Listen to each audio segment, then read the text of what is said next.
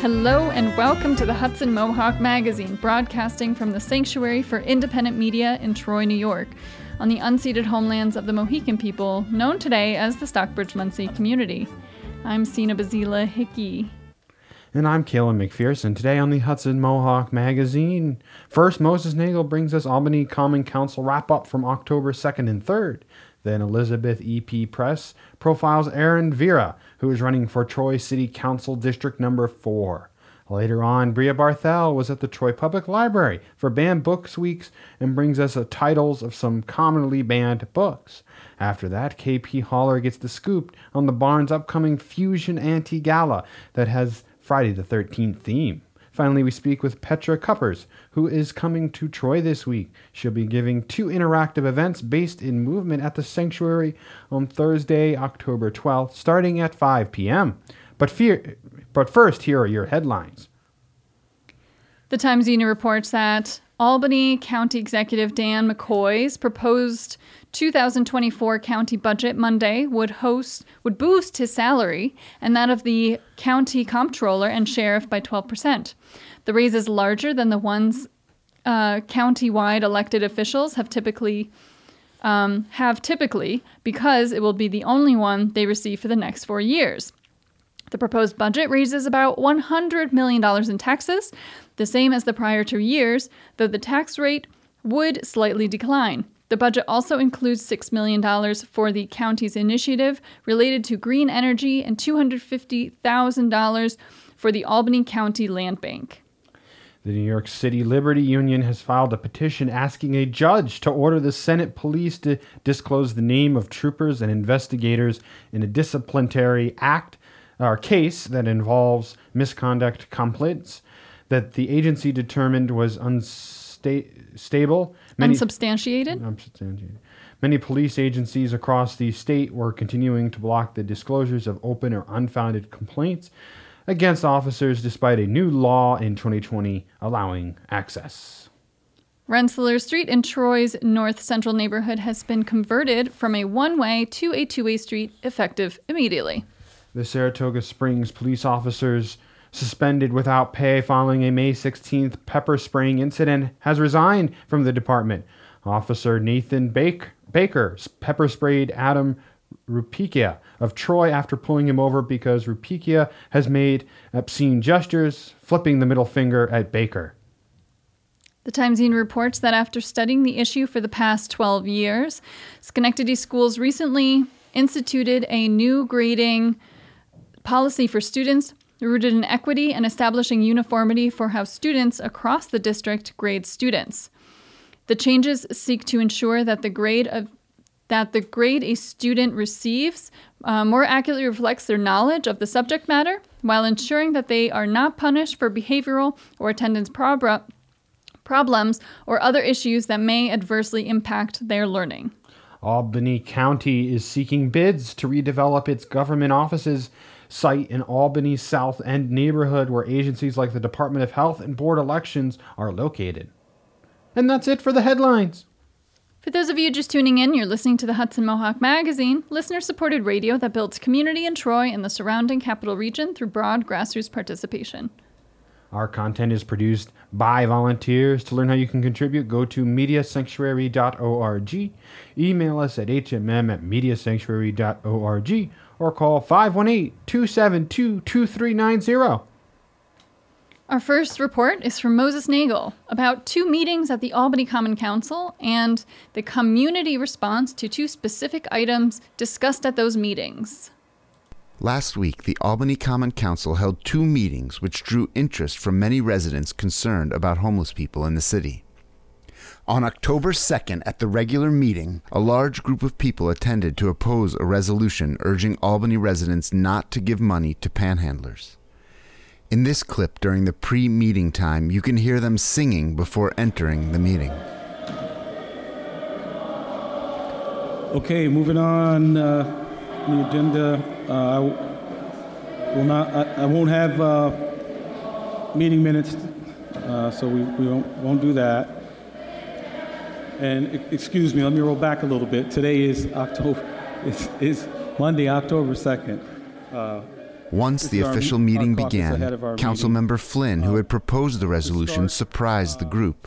I move that Resolution 888223R be taken out of order and moved to the top of the agenda. Can I get a second?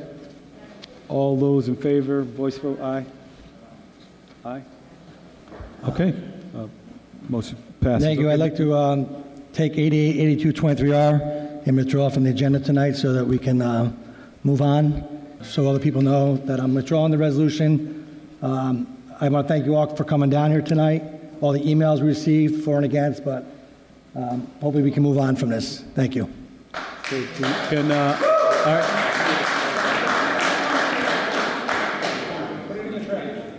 So, Mr. Flynn, you were drawing it from the agenda, or yes, we are. I'm withdrawing from the agenda.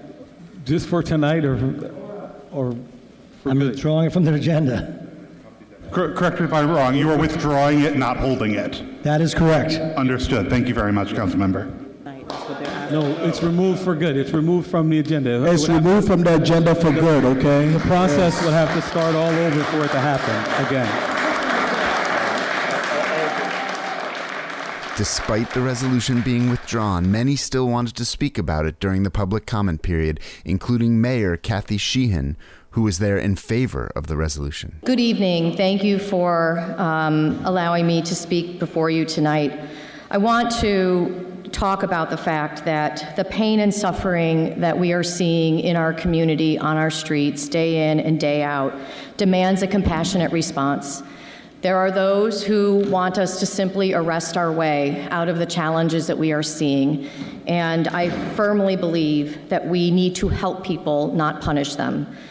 I was the mayor of one of the first cities in the country to adopt law enforcement assisted diversion. I was the first mayor in the state of New York to sign good cause eviction protections. I announced a first of its kind treatment partnership with Albany County that will bring care where it is needed on our streets, when it is needed, not in some bureaucratic office that is only open from 9 to 5. We are hiring social workers to be available 24/7 within our police stations to help those who are encountering mental health crises. So why do I say all that? Because there are advocates here tonight who would dare to suggest that recommending and urging our residents to support the organizations that are helping those in need, rather than giving money directly to panhandlers, is criminalizing poverty and demonstrates a lack of willingness on my part to address homelessness and help people. As I said, we've committed millions of dollars in funding. For housing advocates to suggest that the city of Albany should set aside this recommendation and simply build more housing is a slap in the face to our residents and our businesses. More than 60% of the property in this city is not taxable. We are home to the poorest census tracts in the region. More than 60% of our residents are renters. To suggest that they pay more in the form of higher taxes, which means higher rents, is a slap in the face. A single mom in Arbor Hill deserves to be able to take her child to the park without finding needles in the park. So I urge us to work together to find solutions. Thank you. Joe Paparoni, a coordinator of the New York State Poor People's Campaign. You'll not be surprised to know that I am opposed to the resolution, and I thank you for withdrawing it. I also want to respond to the mayor. Nobody, absolutely nobody, is saying the status quo is okay. Let's say we're all trying to come up with solutions. Let's at least acknowledge that we're trying. This situation is complicated. There's no simple solution, but this resolution punches down. That's what it does. It assumes so much about the folks who are seeking money. Nobody's got evidence. No one's bringing forth, oh, well, if you give somebody money, they're not going to spend it on food, they're going to spend it on drugs, they're going to spend it on whatever, right? Like, there's no evidence of that. It's just anecdotes and what we feel like. And the challenge for us all is to look past the surface, right? When people are frustrated at these things, let's get to the root causes of these problems. I think we can do that together. There are real solutions on the table that we could move forward. And I know the city is constrained. You all can't do everything, right? But as has also been noted, the call's coming from inside the House, y'all. The mayor is not funding the ETBA, right? The vacancy study. It's the mayor. Let's punch up. Let's go after the folks who have the power here, rather than the poor folks on the street who are struggling to get by. Pat Fahey has not signed on to good cause eviction. Her constituents are facing 100% rent increases so that some corporation out of New Jersey can evict them all and jack up the rents. Like, that ain't right. Where's the resolution about that from the city council? Where is the resolution that says Albany's going to be the city that ends homelessness, right? People keep saying this is just a resolution, it's just a resolution. Well, then let's shoot big. Let's imagine a city that doesn't have these problems, that goes to the root of this. Because I know y'all care about the right stuff. I know you're not villains trying to punish poor people. And I think that's something that we could all come together on. But this resolution ain't it. So let's set this one aside. Thank you again for withdrawing it. Let's talk about the real root causes of these problems and real solutions that will address this crisis and actually help people and make it a stronger city for all of us. The next day, October 3rd, the Public Safety Committee discussed an ordinance that proposed changes to the city's loitering law. The purpose of this legislation is to permit enforcement of Albany's loitering laws when there is recorded evidence that a suspect has been in violation of the law. You know, there's been recent rise in crime that's left our residents in the city of Albany feeling powerless. Loitering individuals can be harmful to not just themselves, but also to the local businesses, the deterring prospective customers, particularly when those individuals are engaging in criminal activity. Another change that's going to be done with this legislation is that if there is also a sworn statement by whether there's the business owner or individual saying that this person has committed a crime. Housing advocate Canyon Ryan. What this does is it fuels vigilantism and deputizes small elites and business owners to start cramping down on low-income folks that are hanging outside or relieving themselves in some alleyway. And I expect, just like yesterday, we will bring another 40 to 60 people out to speak when there's a real vote on this, because I find it really uncomfortable that you can withdraw a resolution but then support an ordinance that can jail people for being poor, for being unhoused, for sitting on a stoop for too long. A fine of $250 or jailing for 15 days. In any event, it's unfair, and I do encourage you to read that packet and find a better solution. Chair of the Public Safety Committee, Councilmember Hoey, defended the ordinance. This law is already on the books. Sitting on the stoop, loitering, it's already here. I want to make sure you understand, the people out here understand what we're talking about. We're talking about public urination, which is already on the books, you can be fined for. Okay, that's already there. We're just putting it in this loitering thing to make it more apparent, trying to wake people up. The lack of restrooms, it is disgusting. I was downtown and nobody would let me use their bathroom. I know what it's like. But that's a different subject. Many people, like resident Julian Mastacetti, saw in the law an excuse to further criminalize poor and homeless people.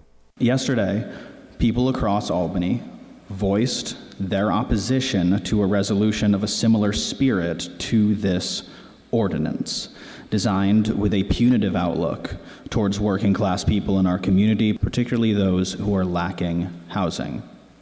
This ordinance is significantly worse than that, in fact, as it is punitive in fact and not only in spirit. I call on this committee to reject this ordinance in its entirety, as the people of this city certainly rejected ourselves. Please vote no on Ordinance 5.21.23. The committee voted unanimously to move the ordinance forward. Reporting for Hudson Mohawk Magazine, this is Moses Nagel.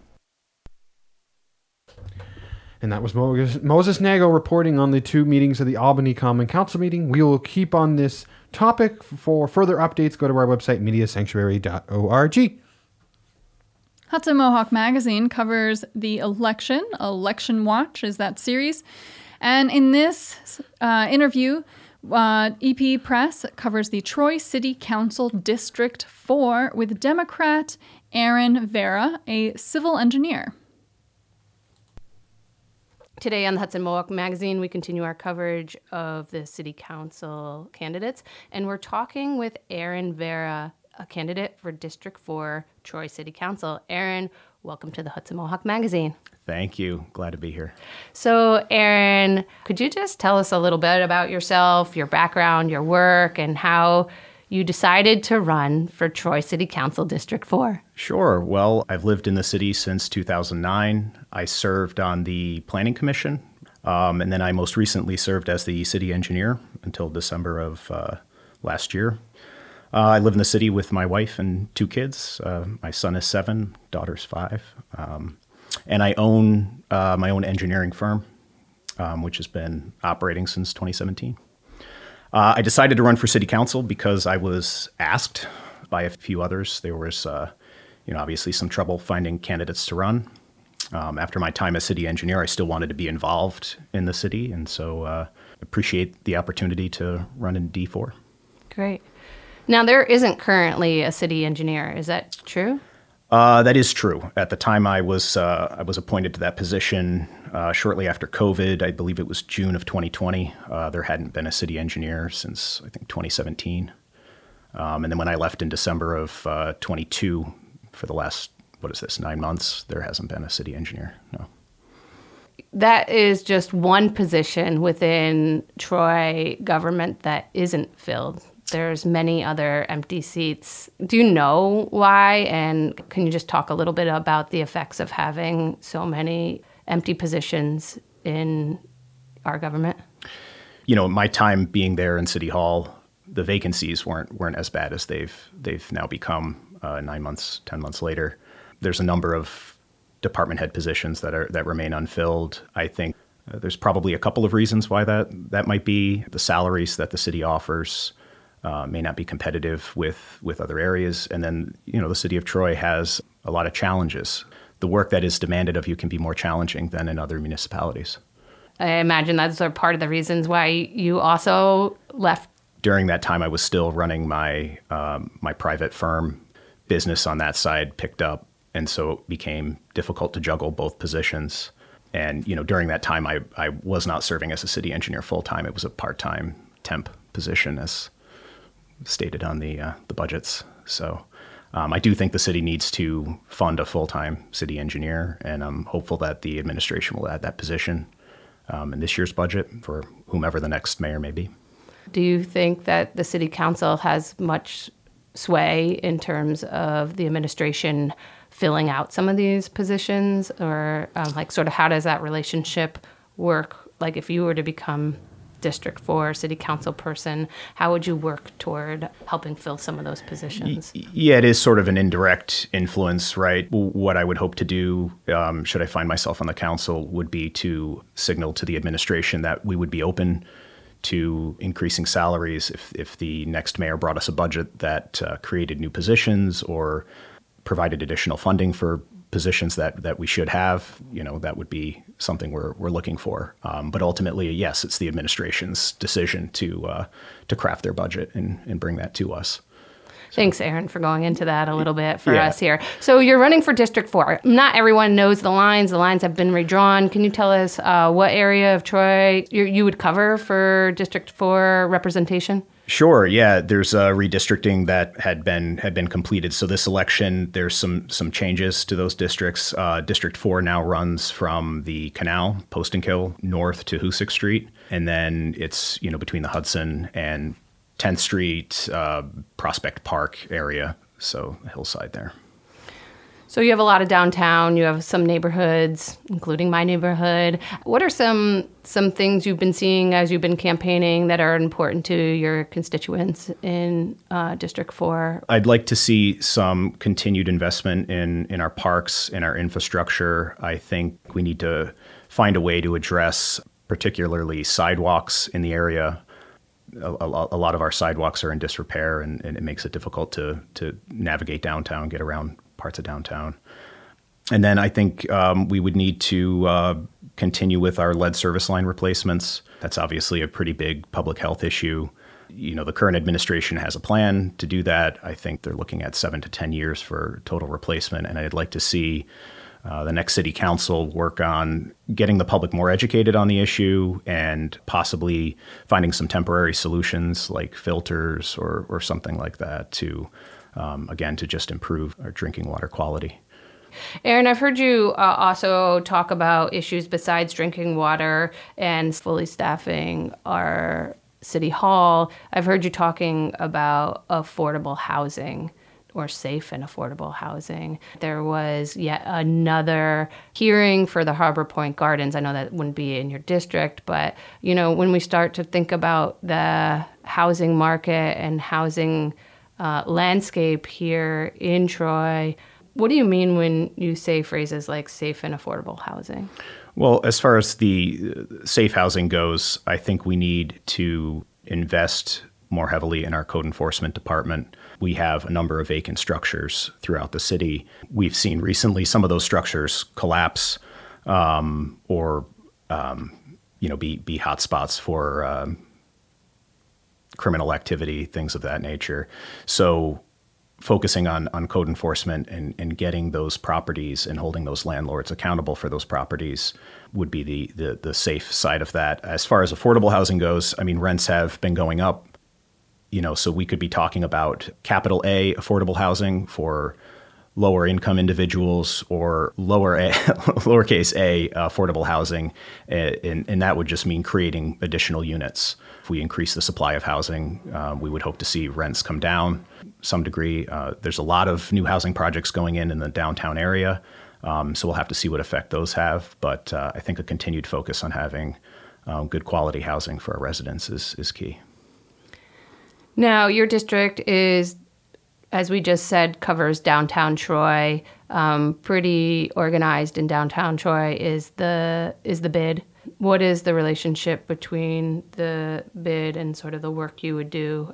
Yeah, so I've attended a few of the bid meetings. Their focus tends to be more on obviously the businesses of downtown Troy. I would hope to continue having a working relationship with them. Their concerns are similar to concerns that residents would have, relating to infrastructure and safety in downtown. Again, I just hope to continue working with them and see what we can do. And to revisit your safe housing, there's been some talk about residential occupancy permits. Is that something that you would be pushing for? Or is that something that ties into code enforcement being able to do their job better? Or what do you mean when you say code, like hoping code enforcement is able to help us create safe housing? Well, so as far as the residential occupancy permit, I would hope to work with the next administration on that. I think there's a few unanswered questions about how something like that would happen. And of course, if we have an overworked code department right now, we may need to address that side of things before we create additional work. But code enforcement, their job is to go into structures and perform inspections and cite landlords for unsafe conditions, work with landlords to address those concerns. And so, again, going back to vacancies, we don't currently have a director of code enforcement. We didn't have one in my time as the city engineer, and I don't think we've had one for quite a while before that. So it would be getting some fresh faces into that department and providing that department with the tools they need to go out and complete these inspections and, again, hold landlords accountable. Speaking of properties in downtown Troy, the news this week is that David Bryce is selling many of his properties in downtown Troy, something that Total Times Union reported $25 million worth of properties, either as a big chunk or can section them off to different people.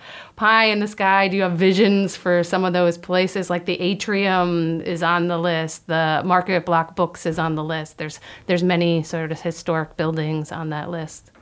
I was surprised to see that hit the news. I think that, Bryce has, most recently approached the Planning Commission and the city with a few developments in mind. It seems that, he might have run into some financing issues getting those projects off the ground. I think it's an opportunity to, again, bring in some new ideas, some new development to the downtown area. I would hope that's done in a respectful manner. I'd love to see some additional housing. Maybe there's a possibility that the city could procure some of that land and possibly build a new city hall As you may know, we currently rent City Hall, and I think that a city our size deserves to have our own space for those operations. Why should folks who live in District 4 vote Aaron Vera in the next election? Well, I'd hope that I bring to the City Council some amount of experience and knowledge about city operations. I look forward to listening to constituents, hearing about the issues, and working together with the new administration and whomever the other council members are to make Troy a better place. Great. Aaron Vera, thank you for joining us today on the Hudson Mohawk Magazine. Thank you. All of our candidate profiles are assembled on our website on one page. Search for Election Watch 2023 on mediasanctuary.org. For those of you just tuning in, I'm Sina Basila-Hickey. And I'm Killen McPherson. You're listening to the Hudson Mohawk Magazine on the Hudson Mohawk Radio Network on WOOCLP 105.3 FM Troy, WOOGLP 92.7 FM Troy, WOOSLP 98.9 FM Schenectady, WOOALP 106.9 FM Albany, and streaming online at mediasanctuary.org. This program comes from the Sanctuary for Independent Media in Troy, New York. If you like what you hear, you can support this program by telling a friend. Find today's stories and more at mediasanctuary.org. Many of the books getting banned across the country are common titles that you may have read. Brea Barthel went to the Troy Public Library to bring us some banned book titles and what makes them so contentious.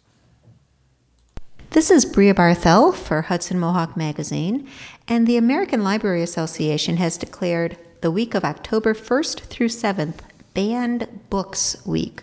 Certainly in this political climate, we should be very aware of the calls to ban books. Talking with me today is Carol Roberts, Head of Young People Services at Troy Public Library. She picked a couple of these banned books to talk about and to talk about the phenomenon a little bit. Carol, welcome back to Hudson Mohawk Magazine. Thanks for having me. Good to see you, Brea. Good to see you too. Can you give us just a little background on book banning and on what Banned Books Week is all about? Well, it's about celebrating our freedom to read.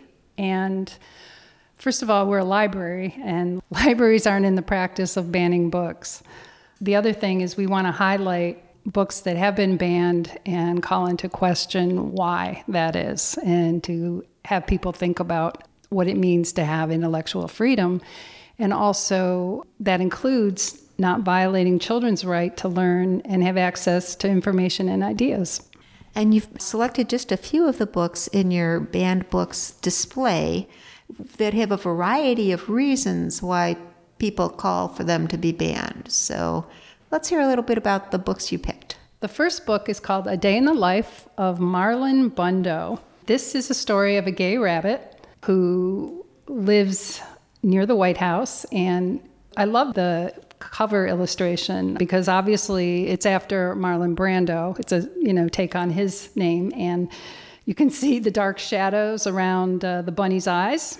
It looks like Brando might if he were in fact a rabbit. When you said it's not the White House like in Washington, D.C., it's a White House. Well, actually it is the White House, but he also has a White House, so a little confusion there. But anyway, it's about two gay rabbits, particularly Marlon, and it's also poking fun at the former vice president. What was his name?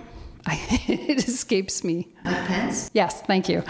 Yeah, so he sort of figures in there as a stink bug who wants to spoil things because he says that two male bunnies can't get married.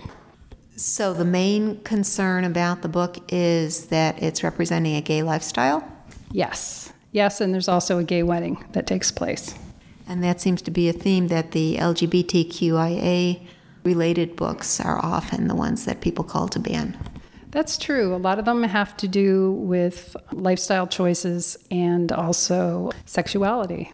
Okay, so that one again is Marlon Bundo, B-U-N-D-O. And next? The next book is called It's So Amazing, a book about eggs, sperm, birth, babies, and families. And this was written by Roby Harris and Michael Emberley. And this is like a nonfiction picture book for kids age 7 and up. It's got wonderful, colorful illustrations about how their bodies develop, and it compares boys to girls, what's the same and what's different. It explains how sex happens. It talks about secondary sex characteristics and basically all that a child would need to know as they're growing to figure out what's going on with their own bodies. And it looks like there's a bird and a bee, as in birds and bees, talking through some of the top. Yes. It's sort of like a comic book in a sense, but also you have these guys making comments along the way. So you've got, the bird and the bee, obviously representing the birds and the bees. So it's cute, but it's also informative. And some of the titles are very funny, like for women's parts, what's inside, what's outside. And the one for sperm and egg meat, the big race. Yeah, it's humorous. And I think it really engages children, which is what you want any book to do. Any good book will do that. And so it doesn't leave a lot up to their imagination. It just explains things in a clear and kind of humorous manner. You have things like how long till it's a baby. It talks about pregnancy, and you can see what a child looks like inside their mother's womb. I think it's a great book. But of course, it's a book that explains sexuality, and it's been banned for being a book that explains sexuality. And it might also be because it's multicultural. The cover alone has many different skin tones and facial characteristics showing in the kids surrounding a pregnant woman. Yes, it's funny because I didn't even notice that when I looked at it. I just thought about what I'd understood, which was the sexual connotation. But again, children have a right to be informed. And I understand and would defend a parent's right to choose what's appropriate for their child. What I don't condone is people making decisions for other people's children. Well said. And another book? Speak by Lori Hall Sanderson. This is a book about a survivor of sexual assault who just stopped speaking due to the trauma that she's gone through. And this is a book about her being able to come to terms with it. Just doesn't speak at all. Yes, she was sexually assaulted, and the boy who did this to her, she still encounters. This is about her coming to terms with it. And that's really important for people that have gone through the experience of being assaulted. It lets them know that they're not alone. And, books like this are so important. But again, they get banned because they deal with, sexual violence, or even just so many books, just anything to do, if there's any kind of sexual anything in the stories, there's people that feel that they should be banned. So really, I feel like it's about coming to terms with people's fear. And the next one? The Witches by Roald Dahl. This is one of my favorite books. In fact, we're going to be showing The Witches later this month here at the library. So it was made into a movie? It was back in the early 1990s. I think 1990, in fact. So we'll be showing that later this month. But this was banned for witchcraft and for misogynistic themes. I guess because a witch is female, they felt that it was anti-woman. Well, some portrayal of witches have been very clearly against old women, especially. Right, which I understand, but again, that's part of our culture, and it's a mix. So you can, take the good with the bad and keep what you choose. And I think, as you said, that's an important part, is personal choice. Yes. As libraries, we just try to guarantee access for everybody. But again, it comes back to parents. They have to take an active role in what their children choose to read. It's not up to the library to police their children. Okay, and then the final one? The Fault in Our Stars by John Green. This was a great book, obviously. It was a #1 bestseller. It's about 2 high school students who are both fighting cancer, and they meet at a support group and form a relationship.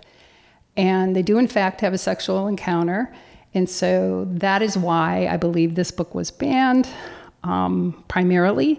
And Having read the book, it's pretty mild in comparison to so many things that are available to people just on television or in any other area. So that was banned for that. But it's, as I said, it's very mild. Okay, and that is Carol Roberts, Young People's Services Librarian at Troy Public Library. There's a wonderful display of some of the many other books that people have called for banning in the children's room when you come in the main door on the right of the main library. And the main library is located at? 102nd Street in downtown Troy. And the website for more information? thetroylibrary.org. Okay, we usually hear about all the activities going on, and there are quite a few, but we're going to do that in a separate piece. I wanted this one to focus on banned books. Carol, thank you so much. Thank you, Brea. That is an interesting and very complex topic. And if any of our listeners have any opinions about banned books or want to highlight some banned books that they have been reading and enjoy, we'd love to have that tagged on Instagram or Facebook. Always good to hear from our listeners. Albany Barnes Executive Director Casey Polamain checks in with HMM producer KP Holler to discuss their 12th annual Fusion Anti-Gala, a Friday the 13th themed fundraiser showcasing the work of Albany and Schenectady-based artists. This is KP Holler reporting for Hudson Mohawk Magazine. Today I have with me Executive Director of Albany Barn, Casey Polamain, here to talk about their annual Fusion Anti-Gala. Welcome, Casey. Hi, KP. Thank you for having me. Yes, welcome back to the Hudson Mohawk Magazine. So I want to talk about the Fusion Anti-Gala. This is Albany Barn's kind of signature annual event. But first, I want to give our listeners a quick background on what is Albany Barn if they're not familiar. Absolutely. Okay, so Albany Barn is a creative arts incubator. We offer safe and supportive spaces and services to artists. So that can look like a lot of different things. We have private work studios. We have shared maker spaces. We have a performance space. We have exhibition space. And they're all, really affordable to use. So artists at any point in their journey can come to the barn and work with us, utilize our spaces, and work with our staff for professional development support, whether that is they've always wanted to teach a class but don't know how to start, or they want to become a muralist and they need to kind of understand the process of how to translate their smaller paintings to a larger wall. Any of that kind of help we are here to offer to artists of the Capital Region. So it sounds like Albany Barn spends most of the year underwriting artists' projects, whether that be with affordable work or living space, or facilitating connections or programs that can advance an artist's career. So then the Fusion Anti-Gala, is that the one time a year that the barn is reaching out and asking folks to support the organization to make this underwriting of artists' work possible throughout the year? And can you tell me how it became known as an anti-gala? What does that mean? Yes, absolutely. We call it an anti-gala. So it kind of serves a lot of the same purposes as typical galas do, where, it's kind of this big cumulative event that is geared towards raising funds for the organization. But we lean into that anti-gala a little bit because, we really want to create just a really fun, accessible, welcoming party where folks that live or work in our space, or community members or community organizations that we work with, or sponsors, no matter kind of who you are or how you know the barn, this is a space that everyone can come together and celebrate all that we've accomplished in the last year. And so what does that look like? How do the artists who live and work at the barn contribute to this event, and what can people expect to see? So every year is a little bit different, but the core of the event is always the same, and that is to highlight the artists that live and work in the building. And that can look like a couple different things. Typically, we have open studios. So those work studios that I mentioned, all of those artists are in their spaces, doors open, work spread out everywhere. So you can come and go in those spaces and talk to the artists, get to see them actually working, get to see their pieces, and really hear directly from them how they fit into the bigger picture of the barn and how the barn has been able to unlock certain opportunities for them. So, there's that. There's also a lot of interactive art elements that we hire our artists to assist with. So we, this year is Friday the 13th themed, which I can talk about in a little bit, but we've hired someone who does tarot cards. We have folks doing fun kind of temporary tattoos. We have a DJ. We have a live sculptor. And those are all people that are artists that are in our orbit that we want to highlight and provide, paid opportunities to, because that's really what we're about too, is getting paid opportunities to our artists. So there's tons of different art throughout the entire building, and folks can just mix and mingle and wander around and chat with artists and participate in the interactive things as much or as little as they'd like. So I'm familiar with Fusion and have attended and used to work at Albany Barn and have a part in putting the event together. And one of the things that I think is a distinguishing feature is this event is really by and for artists. And so many different creatives pitch in. Can you tell us a little bit about who is, kind of making Fusion happen this year and how the process is of putting this, really accessible and inclusive anti-gala together? Absolutely. So Fusion happened to fall on Friday the 13th this year. So once our staff realized that that's how the date lined up, we all just were like, well, we absolutely just have to lean into that for the theme. So Friday the 13th and all things spooky is the theme for this year's event. And as soon as we got that down and started to spread the word that that was the theme, people got very excited. And it resonates with a lot of our artists, and then they get ideas and they bring those to us, and then we help shape them, and then they turn into something really great, and then everyone will be able to experience them. So it's a really collaborative experience in working on this event and putting things together. We also have a mask exhibition. So, Friday the 13th, you kind of think of a particular horror movie, and I had thought, we should get some blank masks and get them out to artists, and then artists can do whatever they want with them. And one of my staff members, Eric, who's a whiz in our wood shop in Schenectady, said, I actually think I can make those masks. So Eric worked really hard to use scrap wood to make these really amazing curved kind of hockey masks. And then those went out into 10 artists' hands, painters and sculptors and collage artists. And we just said, take this mask, do whatever you want with it. Make sure it gets back to us by Fusion. So we'll have all of those masks on display. So Friday the 13th, is it a costume event, or is it just how do people come dressed to this event? This is a great question, and it's probably the one that I get asked the most as we lead into the event. So Fusion has always been, come in whatever makes you feel comfortable. So if that's your casual clothes, great, please come in. If you want to wear a gown, awesome, we'd love to see it. So for this particular Fusion, you can lean into the costume element as much or as little as you want. So you can come in a full Halloween costume. You can come, with no Halloween or kind of spooky elements, or you can do something in the middle. Maybe you wear a black dress with, cool crown, or like fun spider web makeup, anything like that helps you feel like your best self. That's what we want. The only thing to keep in mind is we just want to make sure we can see your face. So if you're thinking about masks, just kind of keep that in mind. But otherwise, wear whatever makes you comfortable and happy. And so the event is Friday, October 13th at the Albany Barn at 56 2nd Street in Albany.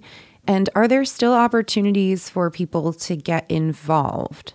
Yes, one of the things that we really hold as kind of an important pillar of the event is that it's created by and for artists and community members, and we want to make sure that it is as accessible as possible. So if you want to attend, but need a kind of a little bit more accessible way to do so, you can come and volunteer with us. We have tons of different jobs, and we're always in need of some support that way. So you can volunteer for, the first half of the night and then enjoy the party the second half of the night. We're always here to talk through ways of how you can get involved and how you can attend the event, kind of no matter where you're coming from. We want everyone to feel welcome and just to be able to come and have a great time. So please reach out to the barn if you would like to volunteer or get involved in some way. We'd love to have you. And for folks who may want more information on the event, where can they find that, Casey? The best spot is going to be our website, which is albanybarn.org/fusion. But we're also on Facebook and Instagram, kind of all the regular social media channels. So website's best, but you can find us in all kinds of places. This is KP Holler, and we have been speaking with Casey Polamine from the Albany Barn. Thank you so much for being here. Thank you so much for having me. Hope to see you at Fusion. That sounds like a really fun event. Thanks so much for KP for profiling that Fusion event coming to the barn. This Thursday, join us for 2 events with Petra Kuppers to experience the Sanctuary's campus in complete new way through movement. She'll take visitors on a literary journey alongside the Sanctuary's Eco Art Trail, and later for a dream workshop performance engaging our body, mind, spirits. Petra Kuppers is a disability culture activist and a community performance artist who's coming to Troy for 2 events. First, she will give an artist lecture at MPAC on October 11th, and then on October 12th, she will come to the Sanctuary to connect with the community. Petra Kuppers joins me now. Welcome to Hudson Mohawk Magazine. Thank you so much for having me, Sina. It's lovely to be here. And it's lovely to have you pronounce my name in a real German way. I adore that. I take all kinds of pronunciations of my names, but this is lovely to hear. Wonderful. It's so great to talk to you. That one sentence barely does you justice. So could you please introduce yourself to our listeners? Yes. Hello there. So I am a German person who lives right now in Michigan on Three Fires Confederacy land in a little Rust Belt town called Ypsilanti. And I am indeed a disability culture activist, and I am a community performance artist. These are my 2 core identities. So I work with other people in the disability community. I myself am disabled. I'm also a cis queer white woman, and I love bringing people together to create art. And I'm very much looking forward to doing that in Troy next week. We have a pretty full schedule starting at MPAC and then 2 events at the Sanctuary. What can we expect, and what are you thinking will take place in Troy? Let's begin with what's taking place on Wednesday at MPAC. Lovely. So on Wednesday at MPAC, I will be sharing with people the first cut, the early cut, it's not quite finished, the first cut of the Crip-Mat Archive Dances. This is a project I've been engaged in since 2021. It started with a residency at the New York Public Library in the dance archives there, and I was looking for disabled presences, disabled and mad presences in the archive. I'm not really a historian though, so I'm in the stacks for a little bit and finding material, but then I go outside and I invite my fellow disabled friends, dancers, and choreographers to join me outside the archive to engage in these embodied transmissions. So I'm bringing out gestures and we dance these together. And I hope to do something very similar to that on Wednesday in Troy as well.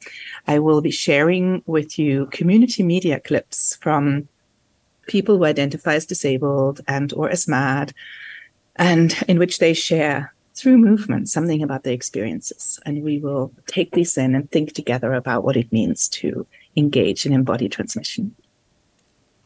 The idea of sharing experiences through movements, do you see dance as a form of communication? I do see dance as a form of communication, and I also see dance as a form of sharing energy and agency. So that's for me a very important aspect here, is that we're moving away from the kind of memoir narrative of this is what happened to me, this is my story, this is how I came from beginning, middle, end, and of course most of these conditions that we have do not have an end. We're living our lives as we move through. We're improvising and shifting our way through our lives. So dance for me is a very beautiful metaphor and a beautiful concrete material way of thinking about the agency of disabled people. And then on Thursday, you'll be coming to the sanctuary as part of the NEA Our Town Sanctuary Eco Art Trail project. How does the wheelchair procession along the Sanctuary Eco Art Trail, followed by the Dream Performance and Workshop, connect us to land and its histories and futures, and support the Eco Art Trail's goal of connecting living Indigenous legacy with striving for more environmentally just futures? Thank you. So I'm very excited about this part of my visit because it is a complete improvisation. I have not been to this space yet. I'm a visitor. I'm the visitor who will ask for permission to enter this land and to be in engagement with this land. I am someone who flies in and flies out. And I come and I like to offer, if I am invited, the invitation to explore with me what it means to be on this land as Indigenous people, as settler people, our different histories, our different connections to industry, to brownfield sites, to urban development, to all the aspects that likely are part of this trail. So if you come to join us, you will find yourself part of a procession that stops and engages in 7-minute dances, short 7-minute dances where people can move just with their hands or just with their eyebrows or even just incite themselves. So it's not like you have to now go out and fully dance and pirouette through the street. Very few people who will be listening right now are probably likely to do that. But if you want to, you're welcome to. But most of us, I imagine, will be just sensing our way on the street, sensing through the asphalt, sensing through the gravel, sensing down into the earth and gaining a sense of what might have been there. And we'll call on the knowledge that is in the street with us at that point. I do not hold that knowledge. I have to ask local people as knowledge carriers to share that knowledge with me in improvisation. So on Thursday, there will be the Eco Art Trail wheelchair procession, then a community meal, and then the Dream Workshop performance. And this is developed from your Starship Somatics classes, a modality you developed during the lockdown of COVID. You write that, quote, Starship Somatics engage our body, mind, spirits as portals, as transmobiles that honor pasts and jet us towards speculative futures, among the stars or deep in the earth in flux and transformation, end quote. What else can you tell us about Starship Somatics? Lovely, thank you. Yeah, this is one of these, my description of Starship Somatic is a little bit nebulous, isn't it? But, I hope it works. So we started this in March 2020. So just as the pandemic began, everything shut down, right? None of us could go anywhere. And I really thought about, how can I create a somatic modality that is accessible to all people, that is accessible to people who are disabled, who have painful bodies, who are, painful body, mind, spirits, who cannot just go out and have a run in the neighborhood. What else can we do to keep our tissues engaged creatively? And how can we use the screen as a way of doing that? So I started to run these sessions, which are usually about just under an hour long. And it's a dream journey. I take people on a journey. And when I do this, particularly in 2020, when we were in the lockdown phase of it all, usually half of the screens in front of me, half of the Zoom screens had people who were in their tiny little apartments in Brooklyn or what have you, like really small. And they were dancing full out from the bed to their dresser. I could see them just like reaching across the Zoom square.